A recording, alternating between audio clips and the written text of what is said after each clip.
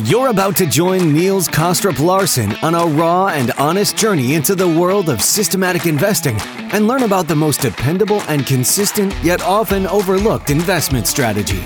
Welcome to the Systematic Investor Series.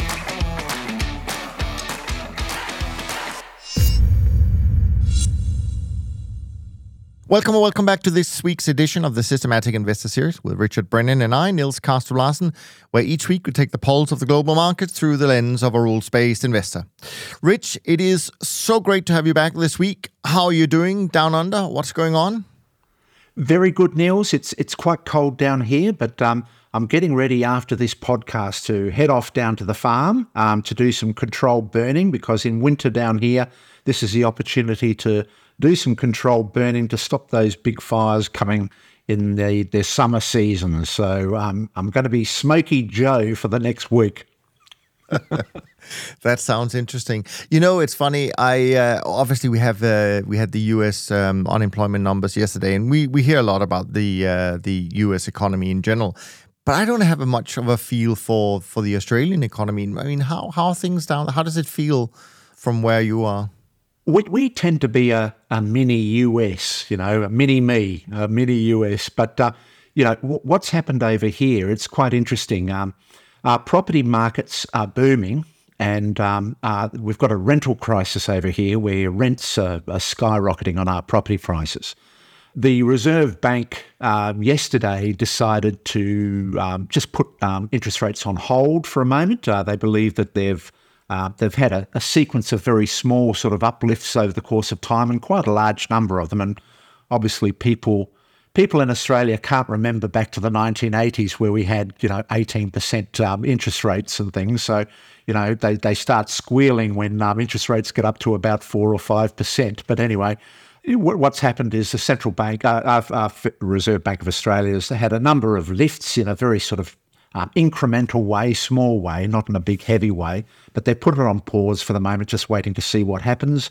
But it's a funny state of affairs over here. We know, we feel in our bones that a recession is coming, but we're not actually seeing it yet. So who knows what happens, Niels? Exactly. I think actually recession has, not just in Australia, but certainly in the US and Europe, has been so anticipated, and I think a lot of people are scratching their heads as to when will it arrive? Because if we wait long enough, it will arrive. It's just a question of when. Now, normally before we dive into the topics, Rich, I also ask what's on your radar. Now, I kind of jumped in and asked you a little bit about the Australian economy. That may not be on your radar. What are you paying attention to in the world of finance at the moment? Well, with my trend following models, the last 2 months I've had small losses over the last couple of months, and that's basically because there's been a shift in my portfolio going on where some of the big outliers that I had, such as London sugar and orange juice, etc. They've gone through significant retracements now. So they've been significantly de-risked. They've hit those trailing stops, but fortunately the yen. It's all about the Japanese yen at the moment, and the Nikkei, the yen pairs. They tend to be giving a lot of support to the portfolio, providing a bit of opportunity to pay for some of those give backs of my sugar trades and orange juice. So it's interesting that there are certainly trends about, but I've yet to see it significantly evolve into the performance of my portfolio, because there seems to be some offsets going on between the give backs of sugar and orange juice and the growth of the yen. So, but fortunately now, all of the I've closed my positions down in London sugar and orange juice. I think is all over the last. It might not be all over when I last look. I still think it's going, but the yen pairs might take over. But it's de-risked out of the sugar trades, and it's now well positioned if those yen pairs continue trending going forward. So it'll be interesting to see what happens. Yeah, absolutely. Do you are you involved in any of the grains? I did notice as part of my sort of little trend following update that there's been some massive swings in corn and stuff in the last few weeks. And Yes, I trade quite a few of the softs, but there's no real sort of significant impact this month on the grains in my portfolio. I trade oats, trade soybean, soy meal, soy oil, wheat, etc.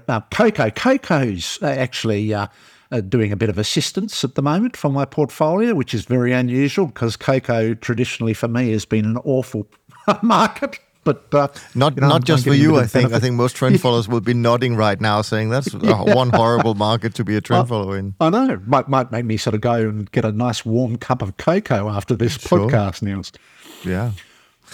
Okay, good. Yeah, no, I was just from a kind of transitioning into our little trend following update before we dive into the topics. I mean, it was certainly from the numbers that I track, it was a pretty quiet start to the third quarter, really. Obviously, first half, now that we are sort of a week into it and we start seeing the first numbers, very respectable. I think after a strong 2022, a lot of people think, oh, you're going to give back all of it in the next 6 months. But actually, there was a little bit of a gap back in March, but most people are back and have recovered all of the March pain, which is great to see. But as I was alluding to, yes, commodities, there were a few things going on this week, but the big battle this week really was, and as far as I can tell, in the traditional financial markets, not so much currencies, frankly, although a bit of a retracement in, yen and in terms of strength in the yens all of a sudden, but really fixed income and stocks. And what's interesting to me is that, first of all, we've kind of gotten down now to the same level of interest rates, I should say up to the same level of interest rates as we have prior to the SVB crisis. So we're hitting those lows in price now, and some markets seems to be breaking through those lows, making new quote-unquote all-time lows, which when I mean all-time, I mean in this interest rate cycle that started a couple of years ago, which is quite interesting. But then at the same time, I mean, a lot of equities are only a few percent away from an all-time high. So I think a lot of people who are not price followers will be left with somewhat of a conundrum in terms of what is going on with these markets. So of course, it speaks to our own beliefs that following price is a pretty common sense way of approaching these markets. Makes it easy, doesn't it? Yes. Sometimes at least, Rich. Anyways, my own trend barometer, 48, finished it last night. I will say that it's moving moving towards the higher end of neutral, but it would be nice if it could make a breakout and actually give some real solid indication that performance was coming from the trend follow side. But anyways, Beta 50 index up 70 basis points in July, up 0.5% for the year. SocGen CTA index up 60 basis points for the month of July and for the year. Trend index up 0.25%, up about 40 bips for the year. And now SocGen short-term traders index is the only one that's down. That's down a quarter, down 3.6% so far this year. MSCI World down 1.4 for the month of July. The bonds, world government bonds, down 1.1, and the S&P are down about 1.2% so far in July. But of course, the equities are still up strong for the year.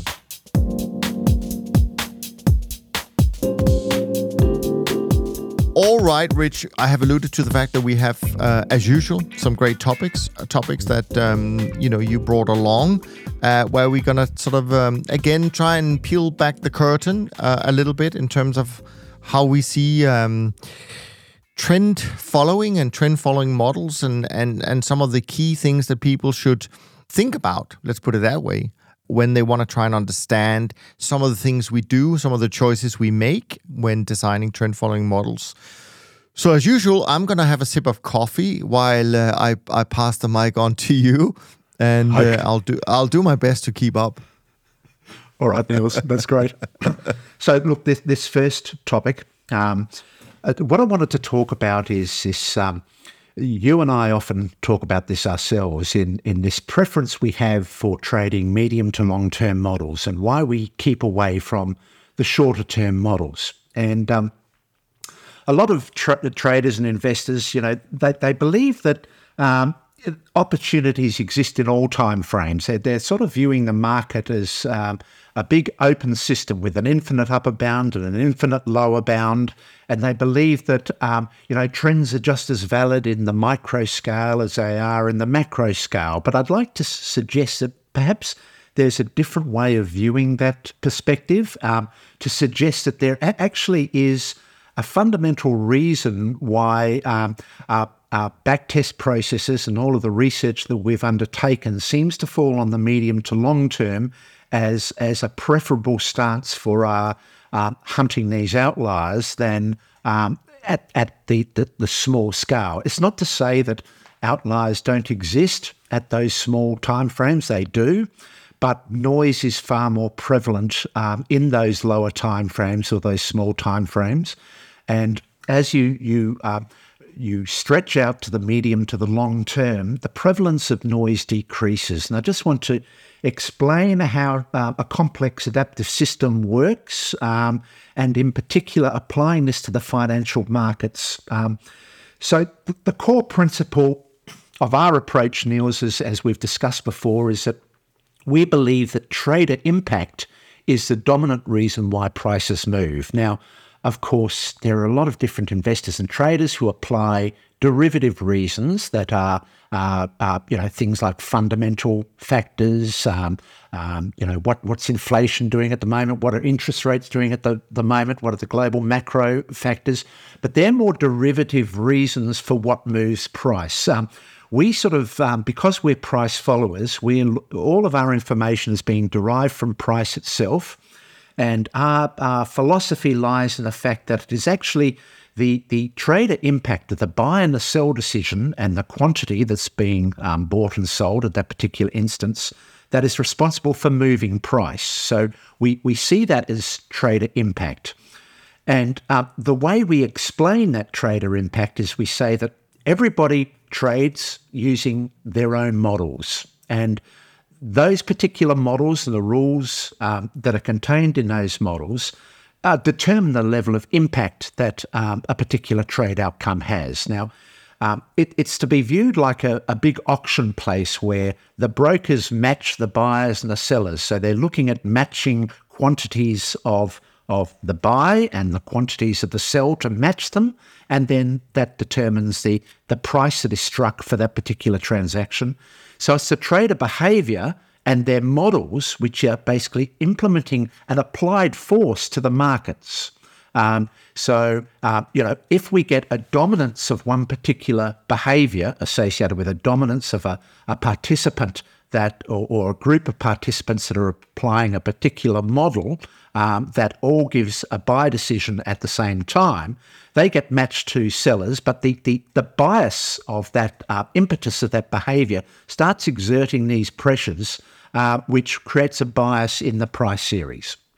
So understanding that context, we can now come down to what is a financial market. Now, we view a financial market as what we call an open asymmetrical system. In other words, it has a lower bound. And we view the lower bound as being the fundamental unit of trade activity, which is the tick. So if we look at market activity comprising all of these participants in a market who are all interacting in that market through their buy and sell decisions, the most discrete level we can get to is the tick. That basically is the starting point for the financial market. And as we accumulate more and more ticks of more and more trader impact, we start that starts consolidating into a price series over the course of time. So in the very short-term space, there is this lower bound. So it's an asymmetric, open-ended system because there's no upper bound, but there is this lower bound. So what that means, and we also have other complex adaptive systems that exhibit that asymmetrical property, our universe being one. It's an open asymmetrical system, which has a lower bound, but an undefined upper bound. In other words, the universe is still in the process of creating. We've got the stretching of space time. We've got the creation of new things. It's open ended, but it has this asymmetrical lower bound. When we come back to the point of the Big Bang where it all started, we see this asymmetry in place. The same way as financial markets exhibit this asymmetry. So at this micro scale, when we start getting a few participants, all with a fairly common behaviour, so in the very shortest time frames, the most participants that interact at those very short-term timescales are things like the high-frequency traders. They occupy that short-term space. The people that are trading actively with sort of precision with their models. There are a lot of convergent models are operating in that space. There's a lot of ups and down pressures going on, but there's no defined bias at this point of time. It's a very noisy environment, competing pressures going on all the time. But as we slowly, in this asymmetric open system, start increasing the space of possible states, in other words, the number of participants increases in their behavioural activity and the way they impact with the market as we start going out to longer and longer time frames, because we're getting more and more participant interactions and behaviour. We notice this in sound acoustics. This is where we find that in our sound acoustic studio, we'll find that there is a lot of noise in our particular acoustics. And the way to remove that noise is to start overlaying random series of sound onto that noisy environment. Now, we understand randomness as being indeterminate. In other words, when we're not saying that this is randomness in the true sense of the physics word, but we're saying that it's a noisy environment. There is no clear bias in the series. There's a lot of linear up moves, linear down moves, etc. So when you overlay another random series onto that, you get destructive interference working where the noise gets cancelled out as we get more and more participants starting to interact in that behavioural mix. And so the process of more and more participants and their different models being applied in that environment, we start to see the noise get dampened, and we start seeing the bias in that frenetic activity, the bias start exerting itself and amplifying, because we're getting a reduction in the noise and we're getting an amplification of the signal. And that's why when we look at monthly trends versus minute trends, if we're looking at the minute timescale where we see this massive of different behavioural activity, a lot of noise in there, there is no order emerging from that noise. It's chaos down in that region. But as we start going out to the daily time frame, the weekly time frame, the monthly time frame, we start seeing these biases start amplifying, the noise reduces. And so at the monthly time frame, when we observe a particular market, we can say clearly, there have been fundamental factors that have been driving price from the low in 1980s up to the high in the 2020s. We can start assigning key sort of fundamental reasons for that overall movement in price. But the minutiae of that price movement has had a hell of a lot of noise in it over that interval. But what has led to that monthly time series is the bias in the series that is progressively amplified, and it's distilled the signal from that noise. And so when it comes to trends and these outliers that we rise, when we look at a monthly time frame and we see the big moves, say from 1980 up to 2020, it hasn't been through the change events associated with the noise, the up and down frenetic activity that has caused that directional change over the last 40 years.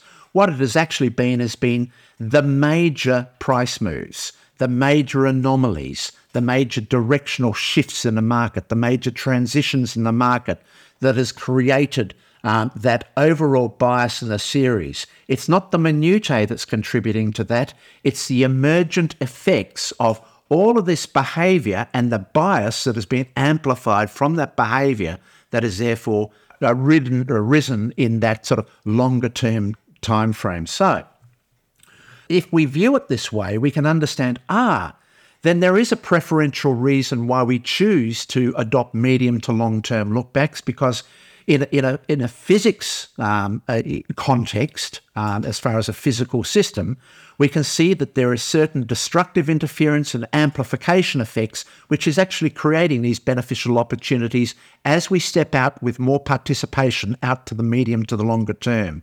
So I just want to sort of suggest that is a way to view it, which therefore gives a definitive reason why we don't want to be trading in the short-term time frame, because the impact of that, the short-term price movement, is inconsequential to the overall price movement that you'll get of a series from this phenomenon of bias and from this phenomenon of amplification and positive feedback and all of these things we've talked about before in our series.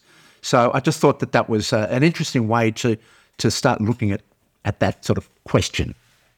Yeah, no, I completely agree. And I think for me, at least, I think this is also why when we talk about short term, and of course there is an index that we quote every week, the SocGen Short-Term Traders Index.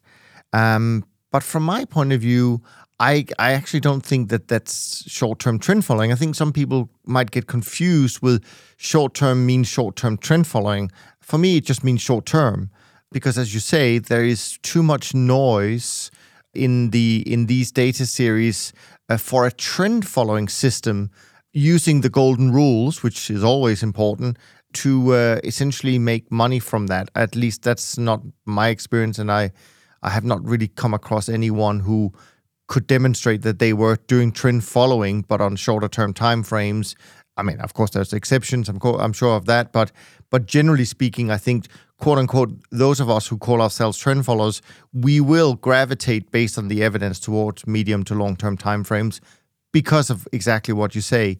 That's kind of how we can find the true signal, so to speak, in the data series. Yeah.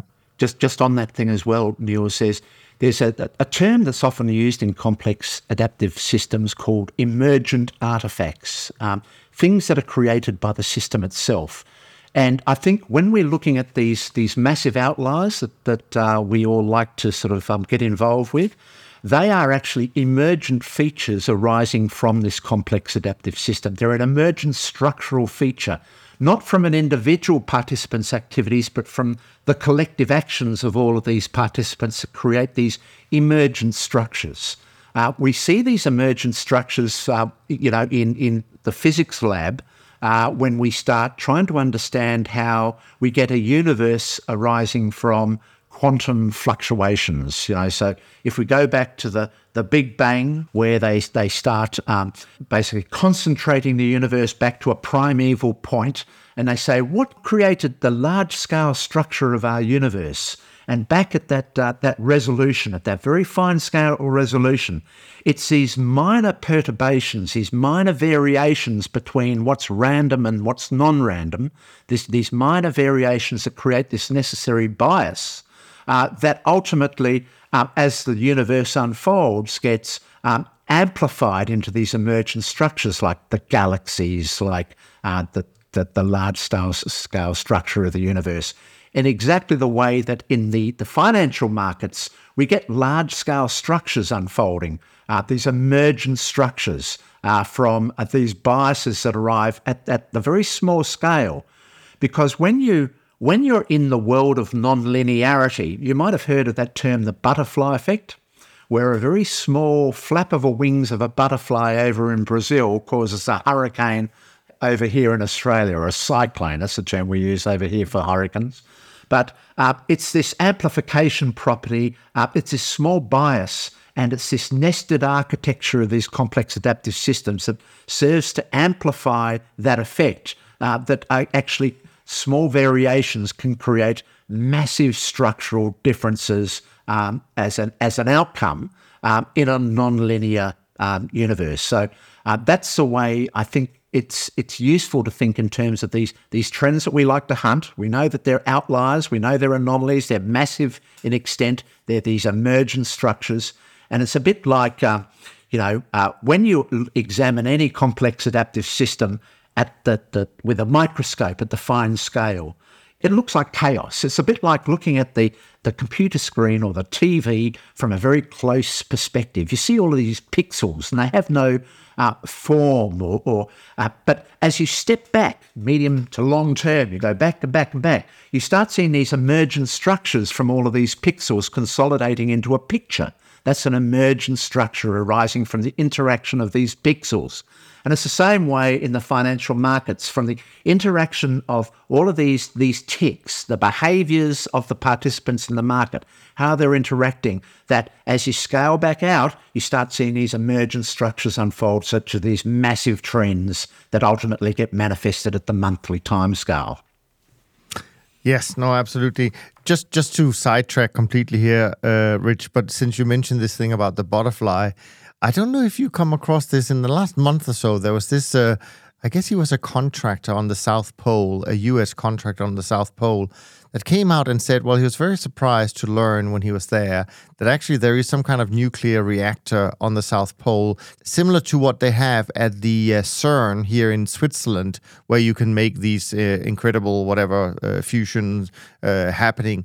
And so what he said was, and this is the scary part, and talk about a butterfly here, he said twice when they started it up, there was an earthquake in Christchurch, right? So, I mean, I know we smile. Well, exactly. So we have to be aware of these butterflies. Anyways, yes. Now another thing we have to be wary about is the next topic. So let me frame that a little bit, because we are going to talk about correlations. And there are, of course, some trend followers out there that believe the correlations are only important up to a certain point. And there are others who believe that they're actually important maybe beyond that certain point. But that's not what we're going to talk about today. We're going to talk about how, for example, when you have markets that for most times are highly correlated, how you might actually get a little bit of diversification into those by trading them slightly differently, so to speak. Is that fair? That's fair, Niels. That's fair. So to start off on this, in trading these outliers, we have a conundrum, because diversification brings us two benefits. One is the benefits of correlation. In other words, the benefits that are brought to a portfolio by trading an uncorrelated mix of return streams. That is one benefit that's brought by diversification. But there's another benefit in our hunt for outliers, in diversification increasing our ability to target more outliers or have more representation of outliers in our trade outcomes. This balance operating. So most traders and investors recognise that if you have genuinely uncorrelated markets, there comes a point in time where the marginal benefits of diversification start getting less and less and less when you get up to a certain level. And that you might get up to 30 or 40 markets, and you start seeing a significant reduction in the benefits delivered in terms of adding more uncorrelated markets into the mix, whether that assists the overall portfolio. So there is this limit reached, or this marginal threshold that gets less and less. But what an outlier hunter will maintain is they say, yes, we recognise that and we accept that principle. However, recognise also that with the vast majority of markets that we trade in our universe, or the available markets, there is a degree of correlation almost in every single one of the markets we're trading. And so whilst theoretically it might come to a level of 30 uncorrelated markets, you could probably get away with trading 60, 80 different markets that have, are less uncorrelated than the optimal 30 to 40, and we'll start getting this marginal benefit decrease at, say, 60 or 70 markets.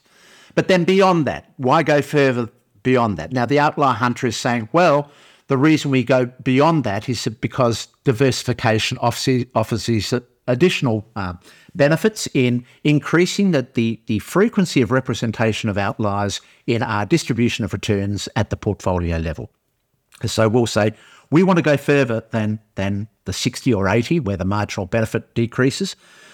But there is a little trick we can apply by using system ensembles So we talked, Niels, before about how I like to use what I call ensembles of trend following systems with my program. So in other words, if I'm trading a single market, I might use, say up to 10 different trend following systems to trade that single market. But each of those systems that have been developed using a trend following philosophy, they've got a different entry, they've got a different initial stop, they've got a different trailing stop and a different exit mechanism.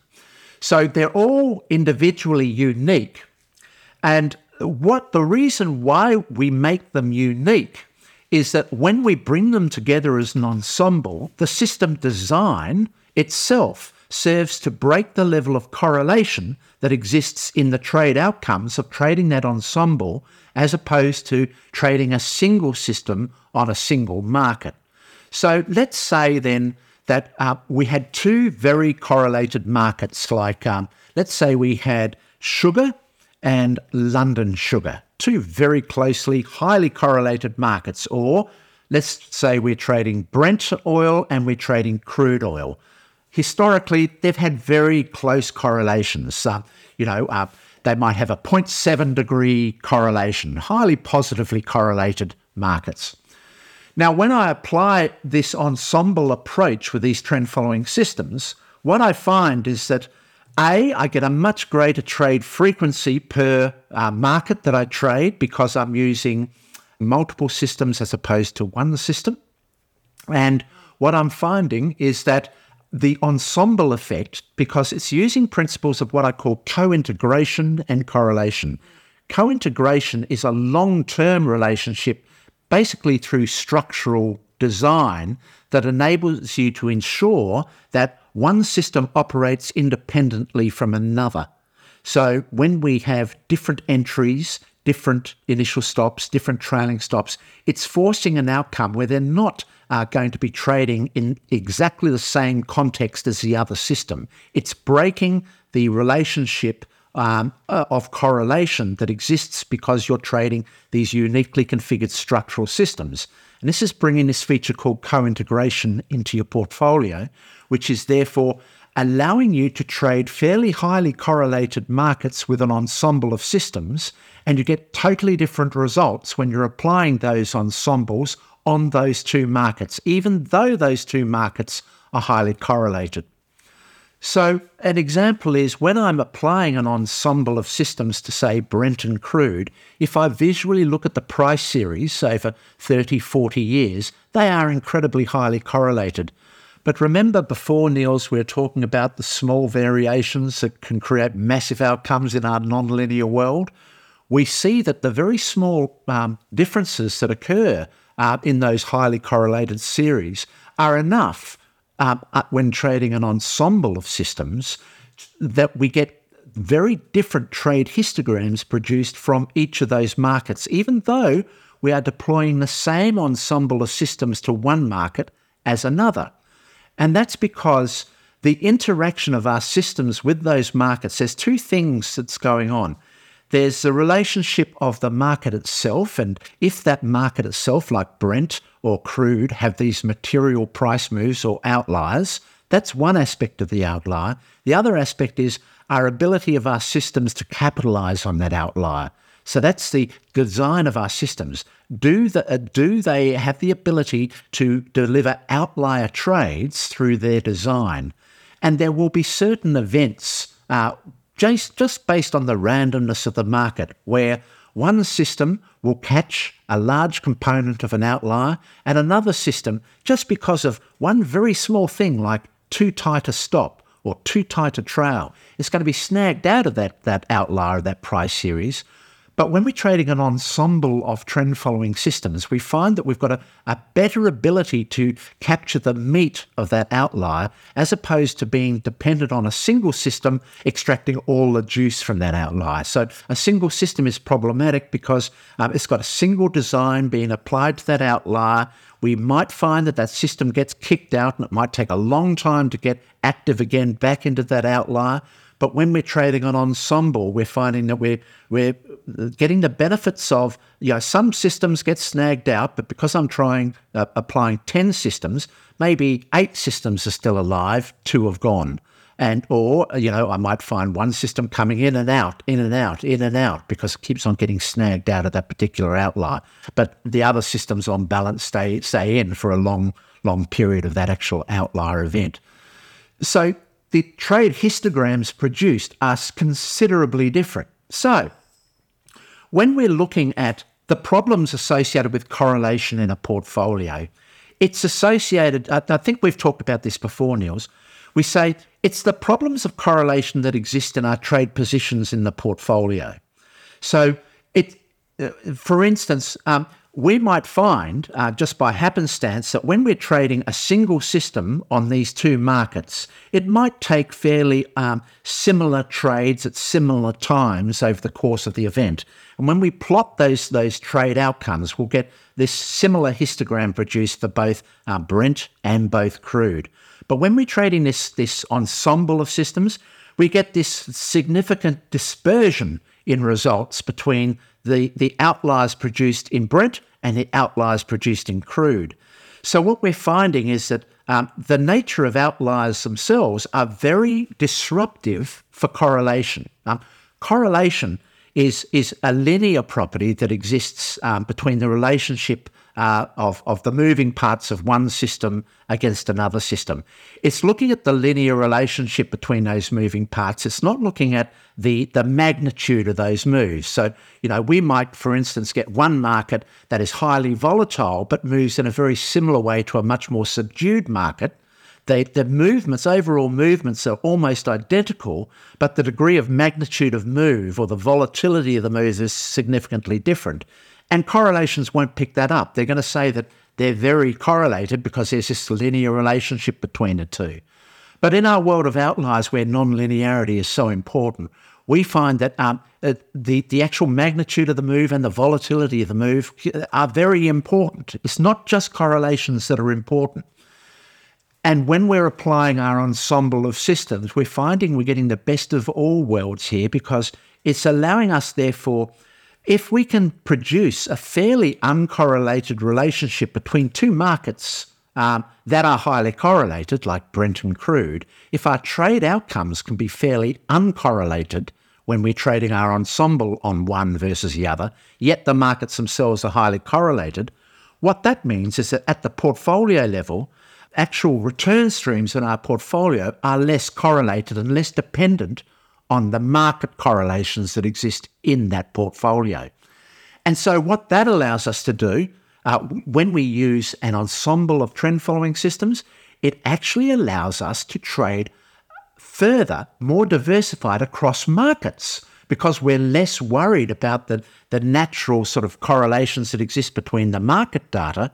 We're more concerned with the correlations that exist between the trade data. Does that make sense? No, I mean, it makes completely sense. Of course, it will go against what some people believe, where you say, well, we just apply the same system with different timeframes. Maybe they're not actually different enough by doing that. I think what you argue is very compelling. Of course, I don't have any research to back it up, but it is compelling. And I know on our side, at least within our firm, we do have 2 completely different approaches to trend following. So not as diversified in terms of systems as you do, but we have it certainly not just trading one approach, on top of the fact that you need tens or hundreds of different combination of parameters to further diversify, of course, if you use fewer systems. But I do think it makes sense, Rich. I think it's a very compelling way of looking at things even. But again, and this comes back to something that I always feel is great, even though sometimes there are some heated debates about how one group of trend followers might be doing it. I think the beauty of all of this is that even if we do things differently, I mean, first of all, the important thing is that we believe in what we do, so we don't have to be the same, right? We should be different. But even when we do things differently, as long as we stick to a few golden rules, we're all pretty successful. And I think that actually is a testament to the underlying philosophy of trend following, which is super important and should give many more investors confidence in the strategy than what we see today. But we'll keep reminding them, I guess, every week.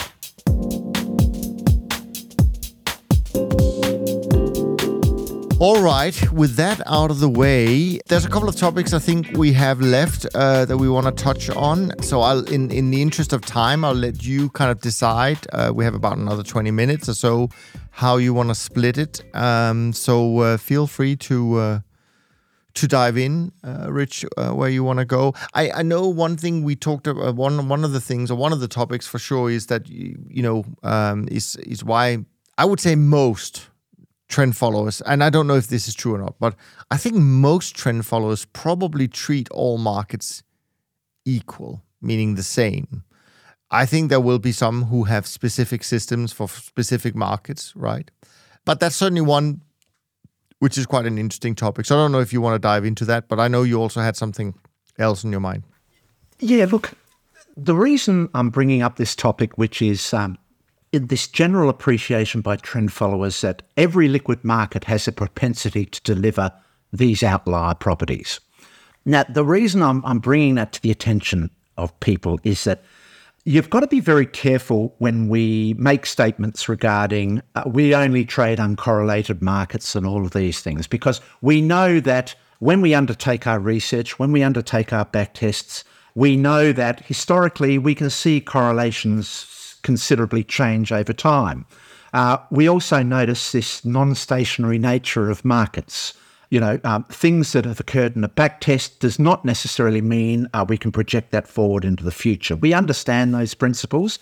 And so one of the things I'd just like to state here is that the reason why we believe that these features called outliers are these universal phenomenon found in all liquid markets is that these financial markets, they're not physical systems, they're human systems. They're systems that have participants that are humans, or they're systems that have algorithms that have been designed by humans. So it's very different to the physical systems you see in physics, such as Newton's world of the universe, which are physical systems. These systems, called our financial markets, have humans as participants, intelligent participants. They're all fairly intelligent participants in this market, though on Twitter you might not agree with it all the time. But there is inevitably these biases and this limited information available to each participant that creates these universal properties that we can find in any liquid market. So when we examine any liquid market, we see that there is this leptokurtic tendency of every liquid market over the long term. Now, when I'm saying the long term, I'm saying over 30, 40, 50 years of market data, you can see that the properties of that distribution have this leptokurtic tendency. And that's why we're saying that if we treat this game of investing, of trend following that we do, as a long-term venture, all of these liquid markets offer these tails, offer this leptokurtic tendency, offer this universal feature that can be capitalised on with our models. So our game is a game of patience. It's a game of applying our principles to any liquid market. So when we start talking about correlations of markets, what we're saying is, I've got to be a bit careful because historically I see that these particular markets are correlated. But does that mean I exclude them from trading them? And not necessarily, because even trading highly correlated markets, we can see that the correlations change when we're actually trading these things. History has told us what it's done before, but the present is telling us, how they're actually relating to each other today.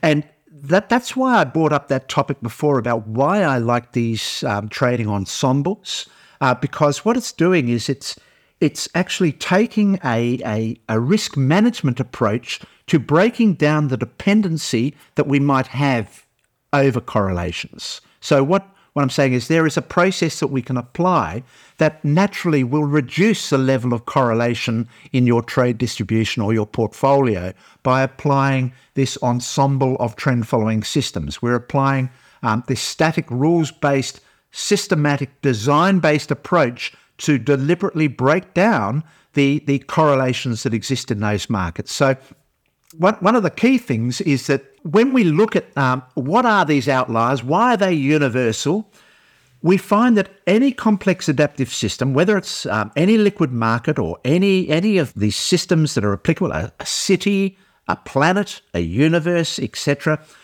we find that these universal properties appear in many different forms, but they are regarded as what we call these transition events, Neil. So when we talk about change in a system, there are two forms of change going on. So if you could imagine we've got a system that is operating and over the course of its life evolves over the course of time to an equilibrium state. Over the course of time, it unwinds until ultimately it's in a level of equilibrium and no change is possible because everything is perfectly distributed. That's the way physical systems tend to evolve over time. And that's the way we believe our universe is unfolding over time, from what we call a point of low entropy to a point of high entropy. The order in the universe is slowly dissolving or dissipating, and ultimately we're getting to this cold point in the future called equilibrium. And at that point, we've got to be worried because at equilibrium, when we've got thermal equilibrium, there is no activity. Everything is a cold state, uniform distribution of heat throughout it. Everything is basically frozen in time. There is no movement. So when we see these complex adaptive systems evolve, they do change over time, but they don't change in a linear, predictable way. We find that they change in what we call fits and starts. They have a period of stability, then they have a massive transition to bring a new regime of a new form of stability. Then we have a massive transition. Then we get another period of stability, a new regime. So we find that as the complex adaptive system is unwinding, it's going through these stasis periods interdispersed by these transition events.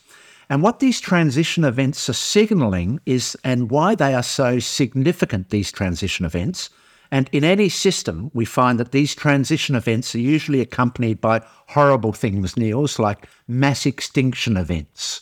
We find that the participants in the prior regime who are adopting these particular behaviours, they were focusing on the predictable attributes of that prior regime.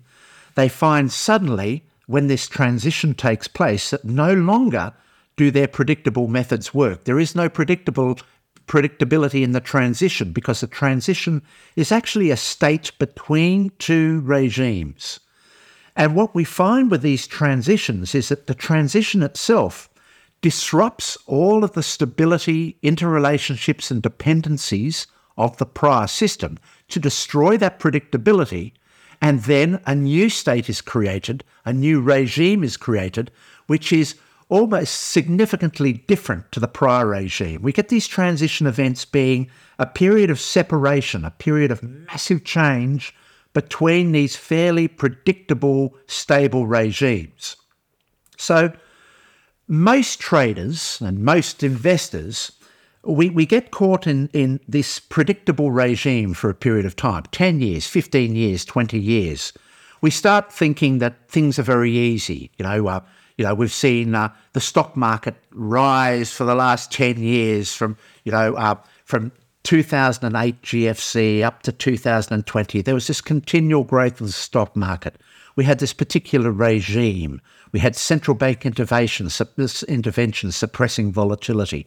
There were all of these characteristics, these predictable characteristics that most of the participants that were alive during that regime, they started to see the predictability in that regime and they started jumping on those opportunities and exploiting those predictable regimes. But lo and behold, we suddenly get a transition event. And a transition event is this period of massive change, whereas a a huge disruption to the prior stable state. So previously, where the central bank was buying the dips and selling the tips, or buying the dips and selling the tips, and applying this volatility compression control, we suddenly find that now we're in a quantitative tightening. We're not in quantitative easing back in those days. The regime has flipped. There's a totally different environment at play now.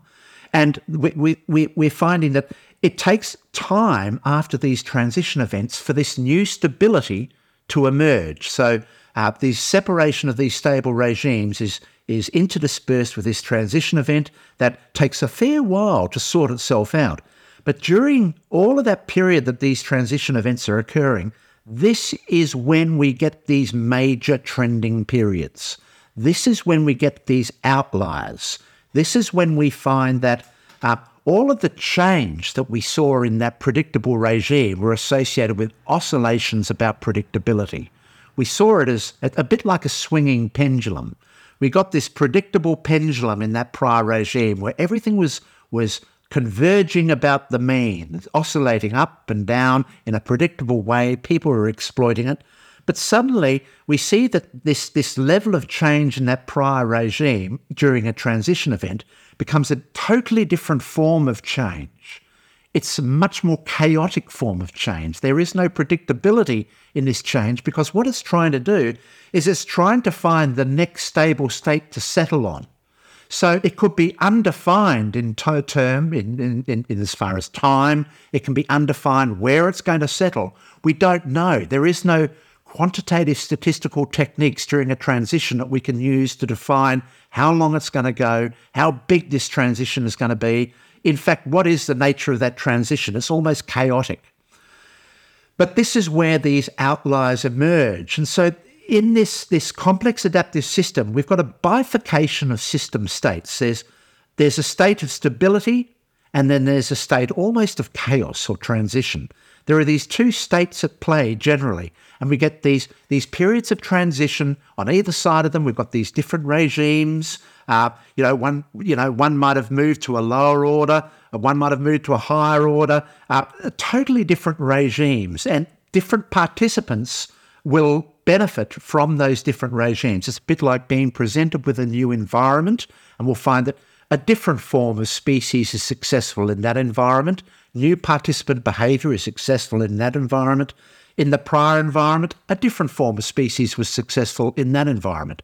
Same way as we should view traders. A particular type of trade activity, a particular very successful investment method might be totally inappropriate for the next regime. But separating those regimes is this transition, this chaotic frenzy where the entire arrangements of the prior regime are reshuffled and reconfigured to create this totally new regime. And so, these transition events are these universal features we find in every single complex adaptive system we see. So why shouldn't we expect them in financial markets? We must expect them in financial markets, and we do see them. But I think that the general sort of economic mindset is to not consider it this way.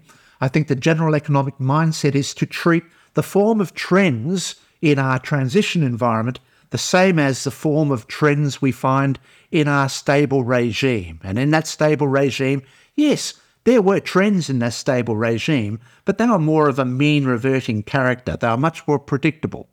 But in this zone of transition, these trends are much more chaotic, Machiavellian in nature, totally unpredictable. So that's why I like to view our world of finance as having this bifurcation of states. Where we focus on is this very chaotic world in the tail regions, which, you can't rely on things like backtests to give you guidance. You can't rely on statistical measures to give you significant guidance in this chaotic zone. You've got to rely on age-old principles like cutting losses short, letting profits run, structural design features applied at the portfolio level to mitigate your adverse risk. These other complex methods using a heavy leaning on statistics, etc., are certainly valid for more predictable more stable regimes, but perhaps are less applicable in these more chaotic regimes. So I think I'll just finish it off there, Niels. What do you think? I think that's great. And another way of sort of highlighting this, we talk about golden rules, but I think also what we're saying is that there are some universal truths that we can kind of pinpoint and that we can stick to. And when I was listening to you talking, I was reminded of a few things. One is, of course, regarding this thing about, whether markets are efficient or not. I was reminded about my conversation a few years back with Andrew Lowe, Professor Andrew Lowe, who basically said, markets are efficient most of the time. But it is when they are not efficient that these transition periods that you talk about happen. And of course, we can see this very clearly. We just look at a chart or just turn on the news. I mean, this is the thing. People sometimes I feel that we talk about financial markets and how to invest in them as if we're doing something that is a little bit sort of outside the norm. But if you just turn on the news, probably 90% of a news show is about things that are disruptive, things that are changing. It's never about some kind of rosy picture of stability and tranquility, right? It's something that is going wrong somewhere, right? Whether it's almost civil war in France at the moment or whatever it might be. It's never stable. It's never static. So why wouldn't, as you say, the financial markets display that? But I think what I really liked about your explanation, and I think this is something that we'll continue to try and educate people about, and that is, it's also seen in the book that I've mentioned a few times on the show, probably a while back, called The Fourth Turning, which, as you rightly say, when we design our models, and why we believe that these are complex adaptive systems is that they are based on humans deep down. And when you read the book, The Fourth Turning, of course, what you'll learn is that every fourth turning is disruptive, is something where things simply break and new things emerge. What is even more great is that Neil Howe, the author, will be on the podcast in a few weeks explaining his new book called The Fourth Turning is Here. And I simply can't wait to hear that conversation and for us to record that conversation. But these are deeply ingrained human behaviors that we as trend followers, at the end of the day, exploit through system design, through discipline, and by following a very few number of but very important rules. And then, of course, we then apply this with 100% discipline through a systematic or mechanical process. That's what it's all about. Of course, we're still the minority in this world, but it's such an important, and it's fascinating to think about this. Now, one of the things that I quickly touched upon before the last topic was this thing about most trend followers use the same rules across all markets, right?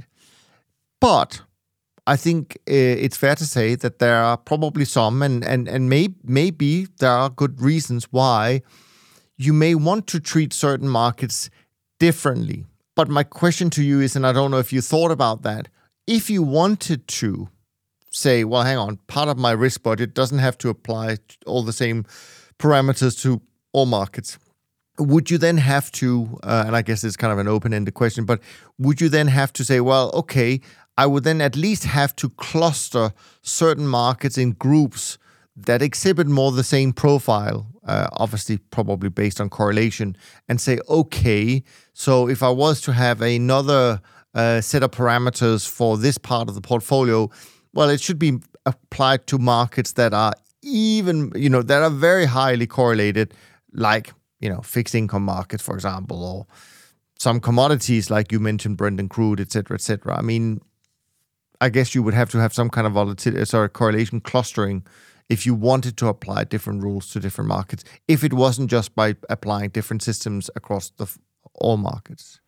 Yeah, it's easy to imagine, for instance, let's say a trend follower wants to target a different form of edge to what others targeting. They might say, all right, this particular group of markets have these characteristics which are very similar, and therefore I apply a model that trades them in a similar way, which might be different to another group of markets that is trading in a different way. I'll apply a different model.